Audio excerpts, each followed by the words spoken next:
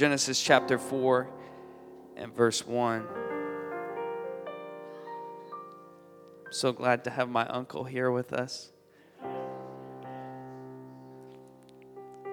All the way from Singapore.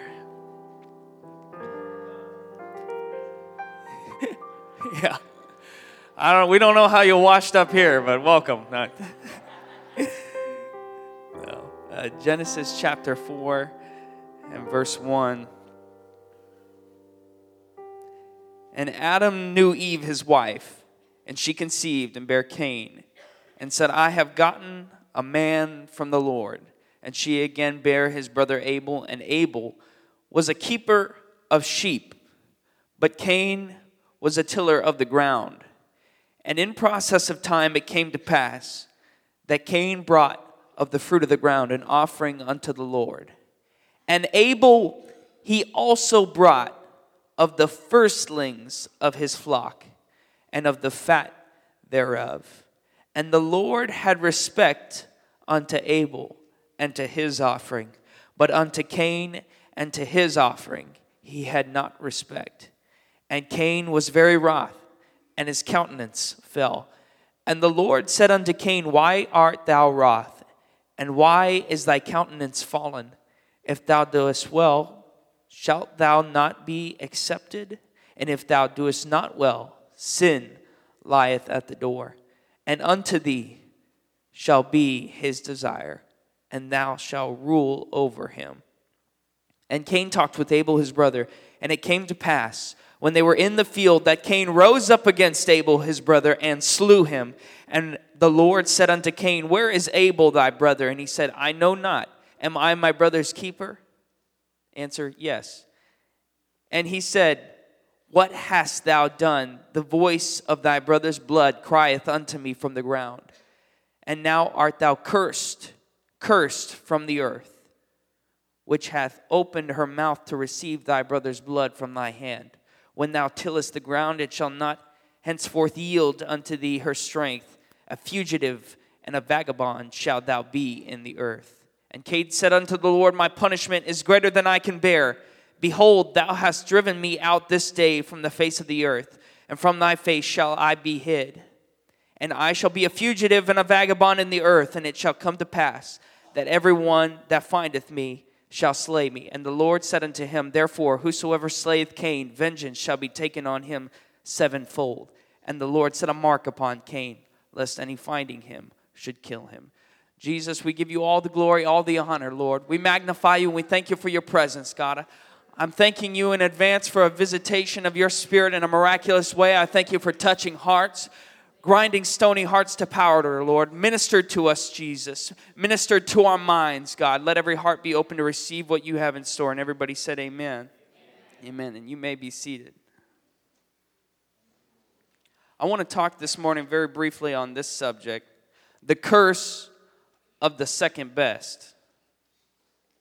The curse of the second best. There was a time, actually I'd moved out to Arizona where I found the lovely Miss Whitney.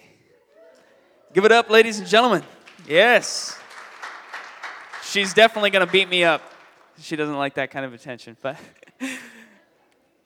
there I was. I was looking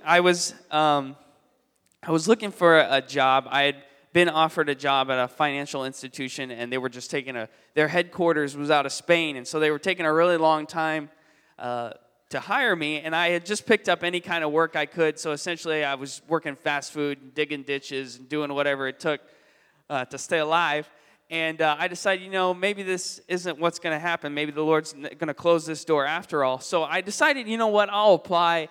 I saw an ad in I shouldn't say the paper. I don't think I've ever read the paper in my entire life. It was an ad someplace, and it said, Casa Grande PD, now hiring. So I decided, I'll give it a shot. I'll show up. And I show up. For one position they're hiring, there was like 120 applicants that showed up. Thinking, man, there's guys there, they got muscles on top of muscles. They're ex-special forces.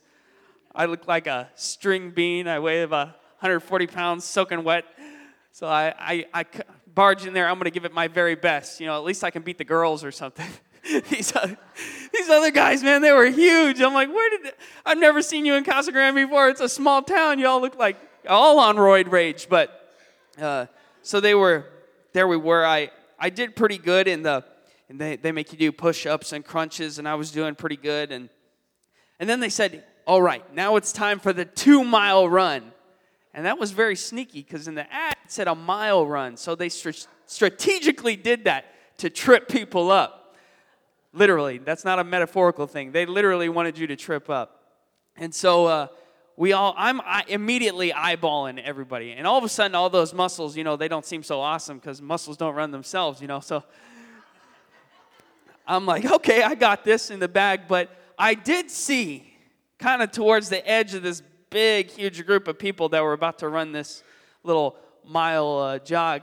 I saw this one guy. He was extremely tall, probably about 6'5", 6'6". Well, for me, that's extremely tall. And he was very thin. And you know those people, you just got to eyeball him one time, and you know that guy's got a marathon in him easy? That's how he was. He was like stretching, and he had like the prowess of a gazelle. And I knew that was going to be the guy. That was going to be the guy. So we all get up on the line. And everybody was assigned, there was groups that were assigned to a particular sergeant, and I was assigned to this sergeant. And again, there's certain people, you just approach them, and it was like they were genetically designed for the job that they're doing, not only physically, but just their behavior. And I was assigned to this guy. Granted, we're in Arizona, but he had like a Mario mustache, and he had like this thick Brooklyn accent. So you know his family had been either in the mob or the police force since they arrived from Italy,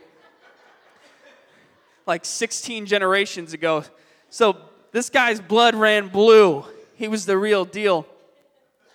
And he's just real barky. He's like, get on the line. No emotion whatsoever. So I can't do the grunty thing and the Brooklyn accent at the same time. I apologize.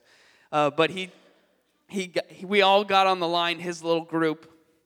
And he gave us some little motivational speech. And then we all take off. They fired a real gun. I'm like, only the cops. Pop, pop, pop. Looking for a good excuse. Let's start the race. Bust out the Glock. So we're running, and sure enough, this guy takes the front of the pack, and he's a good, I don't know, maybe it was a ways, 12, 13 lengths ahead of me, and we're going through, and it was on the fourth lap. Man, I gave it everything I had. I hit the NOS, threw the turbos on, and I thought I was going to do it. And I almost did, Brother Samuel. I almost beat him. And there was that little sergeant. I maybe came in, I don't know, it was like not even a half a second. It was very, very fast. There was tenths of a second in between us. And the sergeant, he comes up to me and he's like, not bad, second best. And I think he intended that genuinely. I really do. I think he intended that to be a compliment. But when he said it, it was like he had took that same gun that they used to start the race and put it right up to my chest and pulled the trigger out.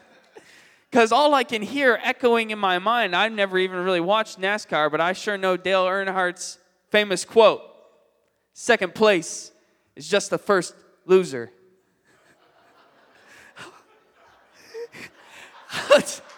He said, not bad. Second best. And it was miserable. That's probably my most striking and most memorable encounter with being second best. And in this particular scripture in Genesis, there's a lot of controversy regarding the scripture in terms of why the Lord did not accept Cain's sacrifice. And I do recognize in order to blot out sin that there has to be blood involved in the sacrifice. But I also recognize that there are things, there are certain offerings and certain sacrifices outlined in the Old Testament that even that are not predated to this particular sacrifice, but they do cover bringing the first fruits and bringing of the grain. Sacrifices that did accept fruit and grain as a part of their ritual. So I really started thinking about this particular scripture, and as I read it again, I want to point out something very important here to us. And in the process of time, it came to pass that Cain brought of the fruit of the ground an offering unto the Lord. Now that seems very straightforward to me, very self-explanatory. He just brought what he had, but there's a little extra detail included in the description of Abel's sacrifice that we do not find in the description of Cain's sacrifice, and that is this: and Abel he also brought of the firstlings of his flock and of the fat thereof. I'd like to propose to us that it wasn't necessarily what he was sacrificing. It was the quality of the sacrifice and the representative attitude behind that sacrifice. It was an attitude and a quality issue, because the scripture even summarizes before. It says, Cain, he was a tiller of the ground, and Abel, he was a herder of the flock. And in other words, what that is doing is that's summarizing what we should anticipate them to bring. We should be prepared. This is what this individual specializes in, and this is what they're going to bring a portion of that. And that's very important, because as human beings, no two of us are exactly alike. And the Lord, He's given each of us individual giftings, and He's given us different skills, and He's given us different attributes that make us who we are. I don't want to be exactly like you. And thank God you're not exactly like me. Well, there was silence, so maybe y'all do want to be like me. The head is growing larger. Yeah, I need Bishop to say something. Chop me down.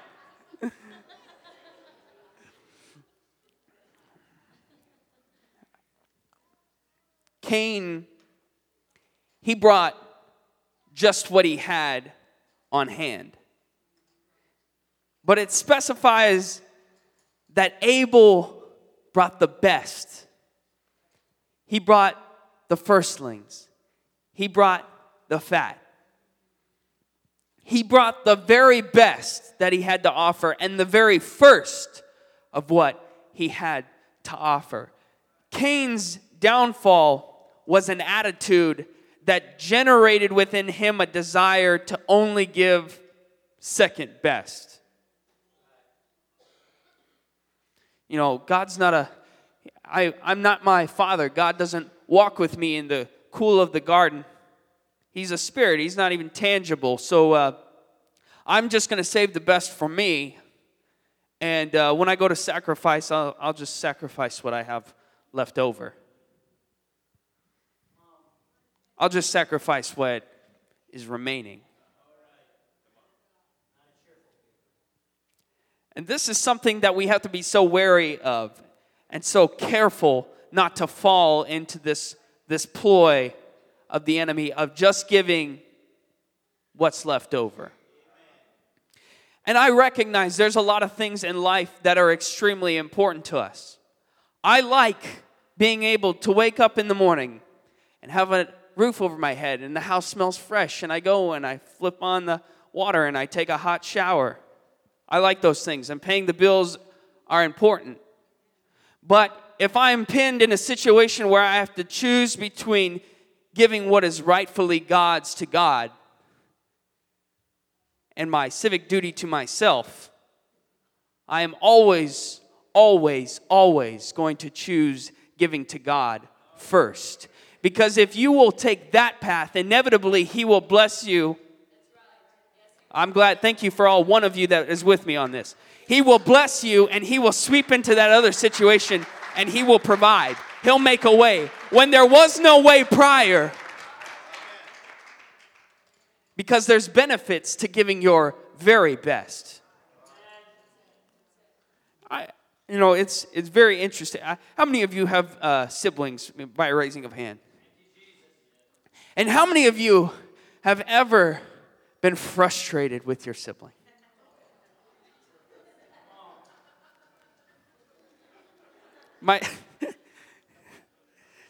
Everybody close your eyes while you raise your hand the second time. No. There's been a couple times that I have been very frustrated with my siblings. My brother and I, Winston, we're about 17 months apart.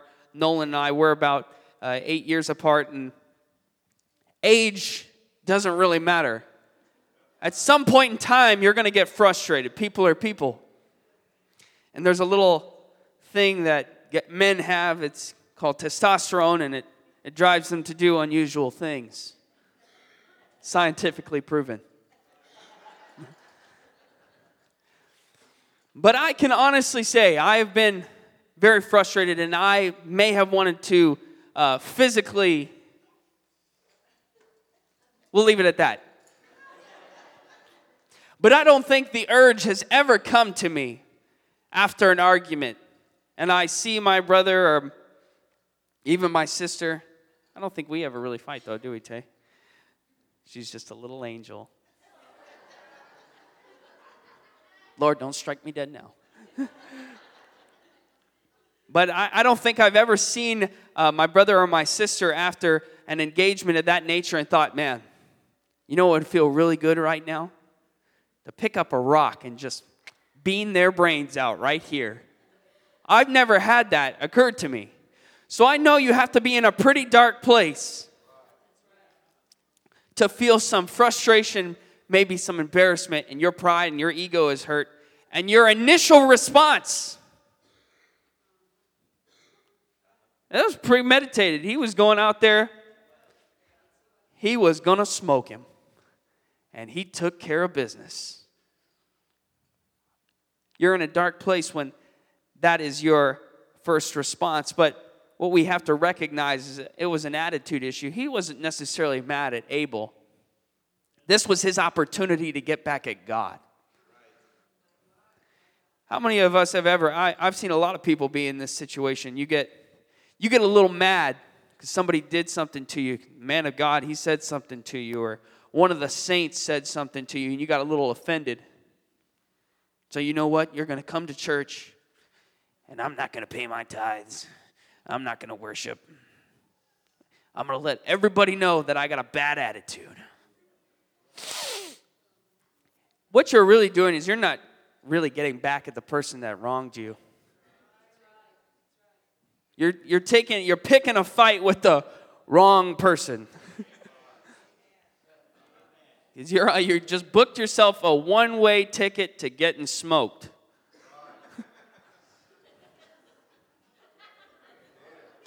Like I said, thank you, Mom. If I'm ever become a comedian, my mom, I'm going to get her tickets to every show. I can count on one laugh. Side note of this message, nobody will ever love you like your mother.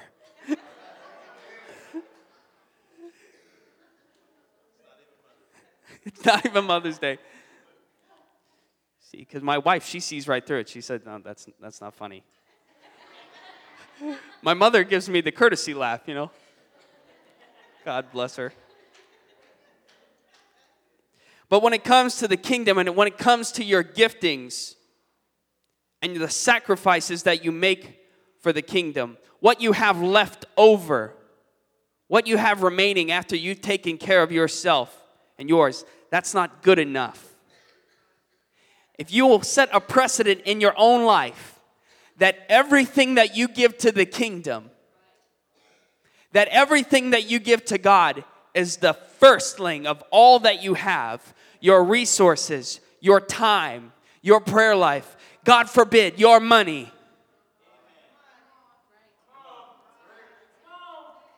If you will set a precedent to give all that you have, your very best to the kingdom, what will begin to occur is the residual blessings that begin to pour down as a result of that sacrifice will in turn affect every portion and aspect of your life. And there will be nothing that has not been tainted by the blessings and the miracle-working hand of God if you will be sure to give Him your very best.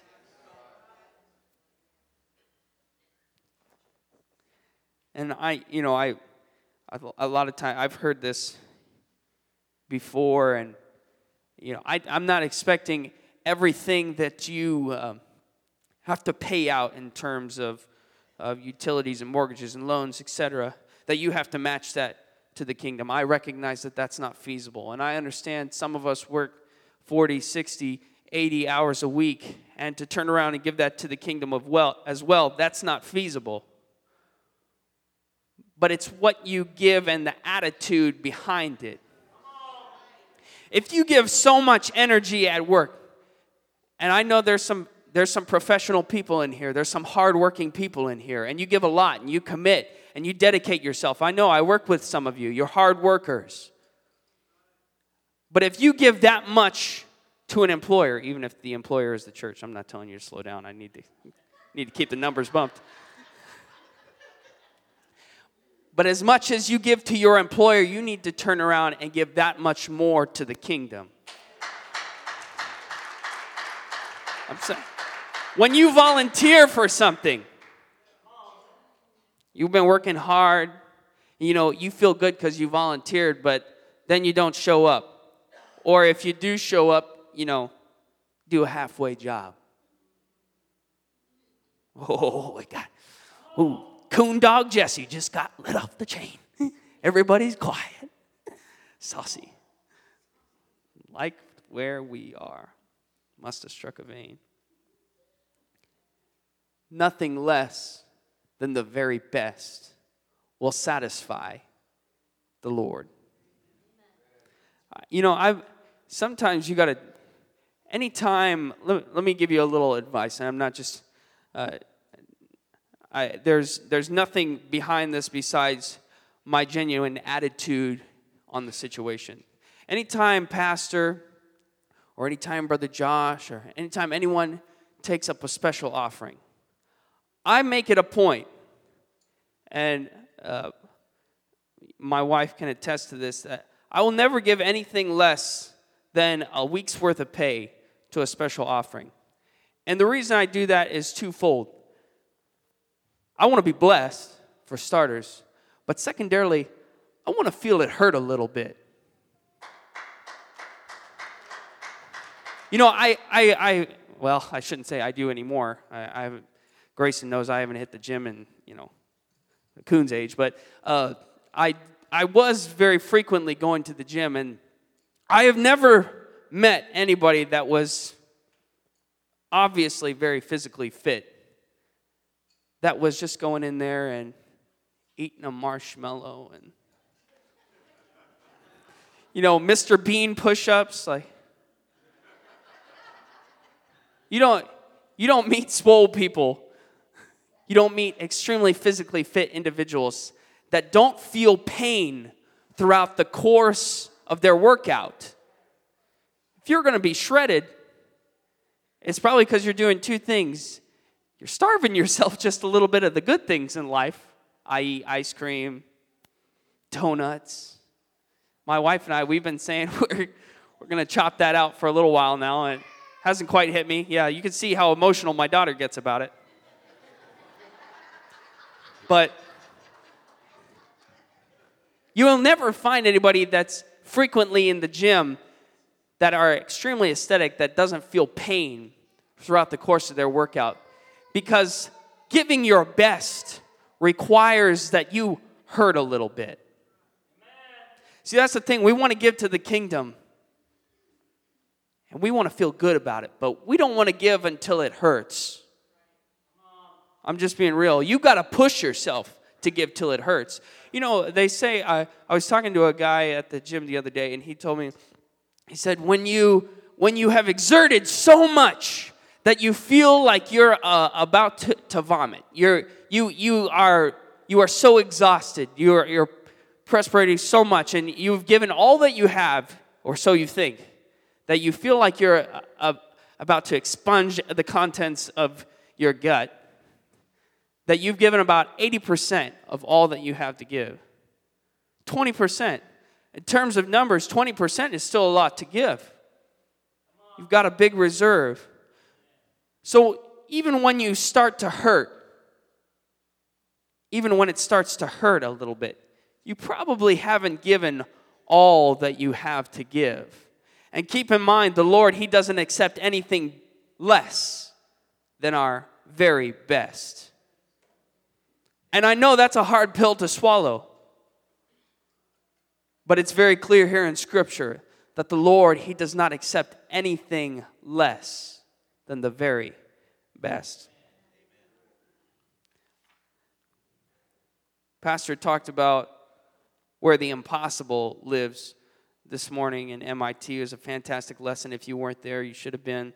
I pray that each of you grows a desire to learn more and shows up to our class, our MIT class at 9 a.m. so that we have to hold it in here.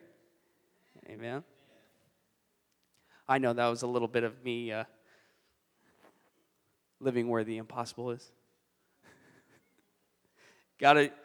Pastor talked about saying things that sound weird when they come out of your mouth.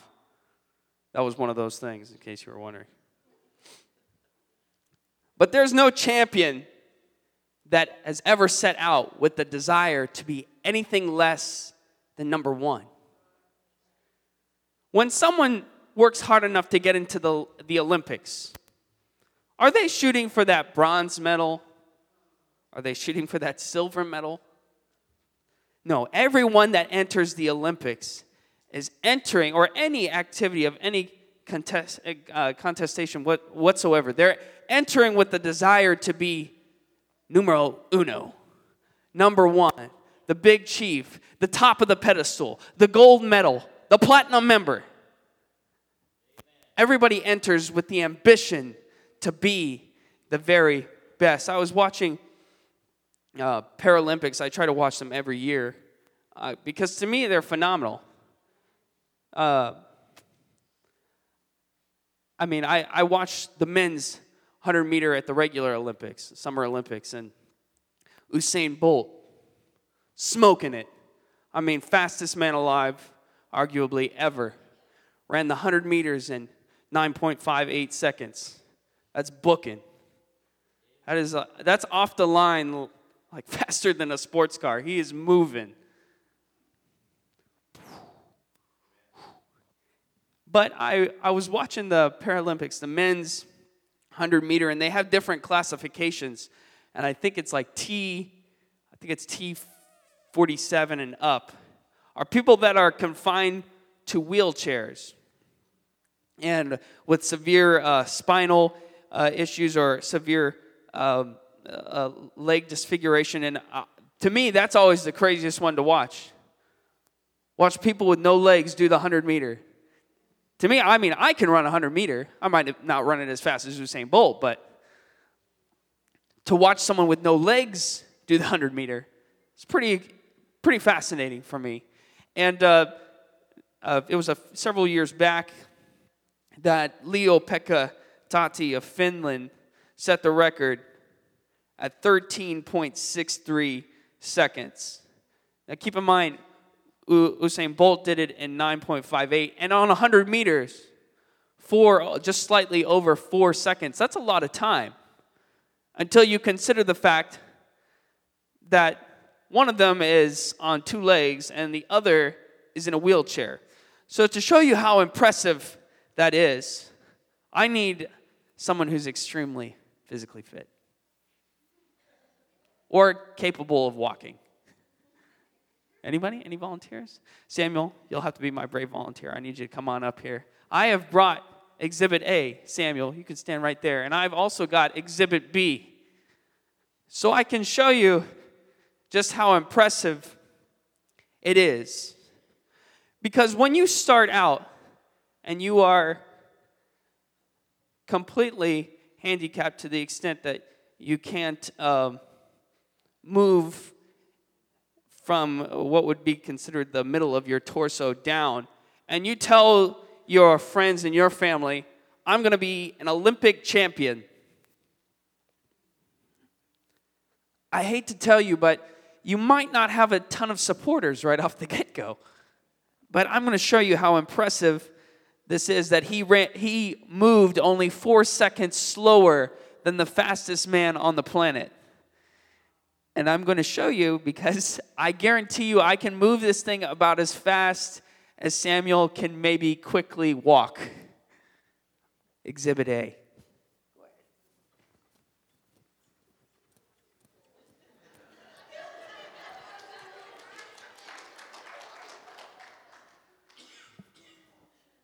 Now, Samuel is briskly walking. To put it in perspective, I think in high school, I ran a 10-7 on the 100 meter. Give our assistant a great round of applause. I ran a 10-7 in high school, which is that's decent, you know. It's not getting me any full rides or anything. Not that I was on the track team anyways, but my brother Winston, he's actually extremely athletic. I think he ran a 10-2, which is very good for high school. But that's still considerably slower than Usain Bolt, the fastest man alive. But when you put into perspective that somebody on 2 wheels did it only 4 seconds slower than the fastest man on the planet, all of a sudden things get kind of amazing. Yeah, he did. Yeah, just about outwheeled me.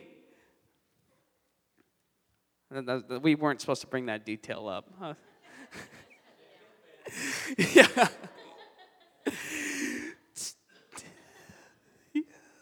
But what that does is that puts in perspective for us the attitude and the mentality that individual possessed.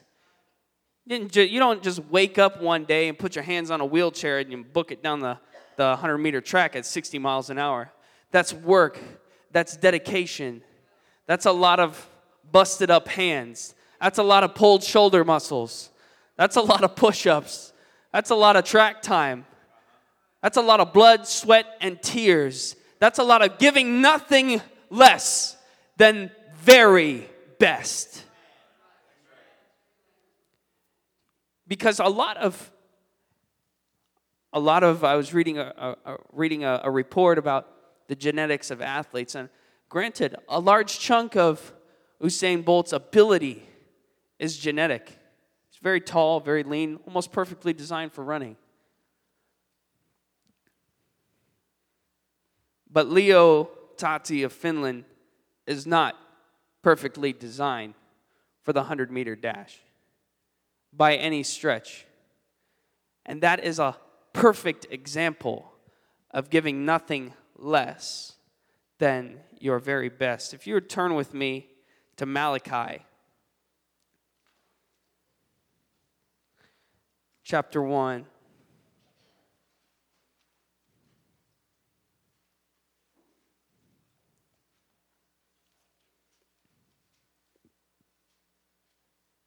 Malachi chapter 1 and verse 6. And this portion of scripture is titled The Sins of the Priesthood. And the scripture defines you and I as a royal priesthood. So this should be, anything regarding the priesthood should be very important to us. A son honoreth his father, and a servant his master. If then I be a father, where is mine honor? And if I be a master, where is my fear, saith the Lord of hosts unto you, O priests that despise my name? And ye say, wherein have we despised thy name? Ye offer polluted bread upon mine altar. And you say, wherein have we polluted thee? In that ye say, the table of the Lord is contemptible. And if you offer the blind for sacrifice, is it not evil? And if you offer the lame and sick, is it not evil? Offer it now unto thy governor. Will he be pleased with thee, or accept thy person, saith the Lord of hosts? It's an attitude. The scripture explicitly said, you can't offer anything that's blemished. You can't offer anything that's blind as a sacrifice. But it is very clear, according to Malachi, that they decided to let a couple things slip for the good of the people. We better keep the fat for ourselves. We'll offer the Lord what we have left. A lot of times, I see this all too often at church. We get a lot of donations, believe it or not, in terms of tangible objects. And it's funny to me, it's slightly ironic, but a lot of the things that we get, I'm like, what time machine did this just fall off of? Somewhere in inner space travel, through the time warp perpetuum, whatever, this blob of mass fell out. Like, you're going to donate a screen or something for the youth room, and I'm blowing dust from like the 1960s off of it. It only comes up in black and white. You're going to give. It's just so many examples. But yeah, if you're going to give something to the kingdom, you know what you need to do?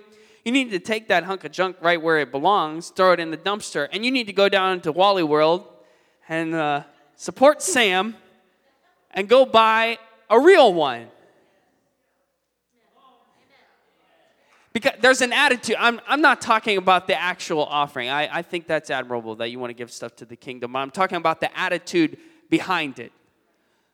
The kingdom and the work of the Lord does not deserve anything less than your very best. If you want to see your life truly blessed, you do exactly what I just said. And next time you think about donating something to the church, you take it straight down to the dumpster and you go buy something brand new of what you were just about to donate. And see what the Lord does for you. Try Him. Challenge Him. Because blessings, when they come down, like I said, they don't just affect a portion of your life. They don't just affect your finances. Little dreams that you have. The scripture says the desires of your heart. He knows them. He wants to give them to you. The little things that you've been dreaming about in secret. Oh, I'd like to have one of those. Boom. Next thing you know, not only are your finances blessed, not only are your children blessed, not only is your family blessed, your marriage is blessed, but those little things that you never even spoke to anybody, all of a sudden they start come trickling down. Because there's power when you give nothing less than your very best. We're a royal priesthood, and we ought to know you can't offer anything blind. You can't offer anything that's spotted or blemished. You can only offer your firstlings, the very best of all that you have. The very best, the very first of all your time, all your effort, all your resources, all your prayer, all your money. The very best. Try the Lord. I was reading a quote, because this really all boils down to attitude. And it's not a competition. That's what Cain and Abel, Cain's problem was all he could see was the tension between him and his brother. God turned this into a competition. Why did He do that? Now I'm going to have to get back at him by getting rid of Abel. But true fact of the matter is that the competition was never between Cain and Abel. It was always between just Cain and Cain. It's just giving the very best of what you have to give. Nobody's going to be like you. Nobody has what you have. So give the very best of what you have. There was a quote by a president. I want to say it's Theodore Roosevelt, but I'm not 100% sure. But he said, if you could kick the person in the pants that was responsible for the mass majority of all your trouble, you would not sit down for an entire month. And that's because the person that you really have to convince to give it all, to give your very best, to give the first of all that you have, is yours truly. There's another quote. It says, the man that thinks he can and the man that thinks he can't are both right. It's all about an attitude. But I'm here to tell somebody this morning that the Lord will not accept anything less than your very best. If you'll stand with me.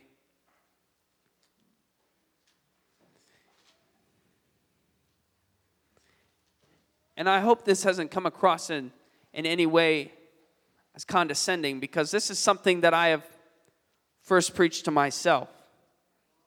But it is something that I need the genuine convicting power of Christ to sweep over each and every one of us.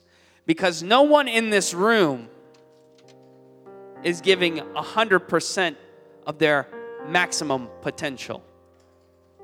It's not possible to sustain it for long periods of time, for starters. But secondarily, if everyone was giving 100%, we would have all of Richmond trying to pack themselves into this one little room. We would have half of Eastern Indiana trying to pack themselves into this one little room. It's because as human beings, it's a daily commitment to give nothing less than our very best. That's something you have to wake up, your head pops off the pillow, and you got to say, you know what?